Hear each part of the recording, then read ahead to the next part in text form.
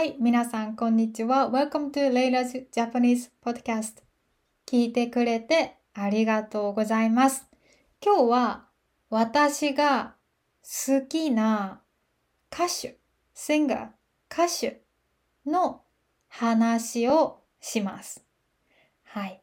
最近ね、私はハマっています。ヨルシカにハマっています。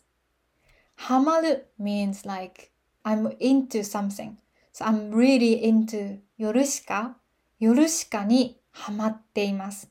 ヨルシカはYouTube で有名になったグループ、音楽のグループです。で、もう本当に今ヨルシカが大好き。で、皆さんもぜひ YouTube で見てください。ヨルシカ。で、ヨルシカは日本のロックバンドかな。でもロックだけどすごく綺麗でクリアな感じで、私はヨルシカの歌詞 means lyrics 歌詞が大好きです。本当に。すごくね、ストレートな歌が多い。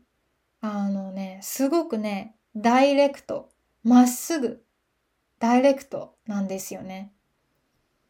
本当に、みんなが持っている、でも、恥ずかしくて言えない気持ち。本当はあまり言わない方がいい気持ちありますよね。ヨルシカはそういう気持ちも歌にします。で、すごくネガティブな歌も多いんだけど、本当に人間らしくてすごく好きですね。で、ヨルシカは、自分の悩みとか、自分の、失敗についても歌にしてます。で、それがね、私すごく好きなんですね。私はいろんなジャンルの音楽聴きます。いろんなジャンルを聴く。けど、特に好きな歌は、そのシンガーが、その自分の気持ちを歌にしているとき。だから、10年前のエド・シーランとか私すごく好きなんですね。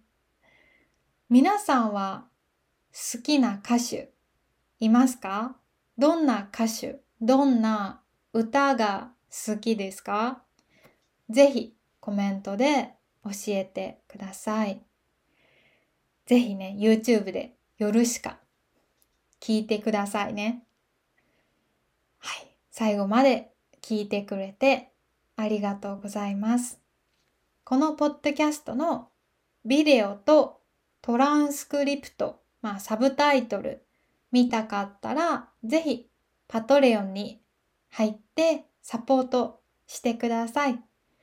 よろしくお願いします。じゃあ、いつもありがとう。ね。今日もお疲れ様です。皆さん、良い一日を。Have a nice day.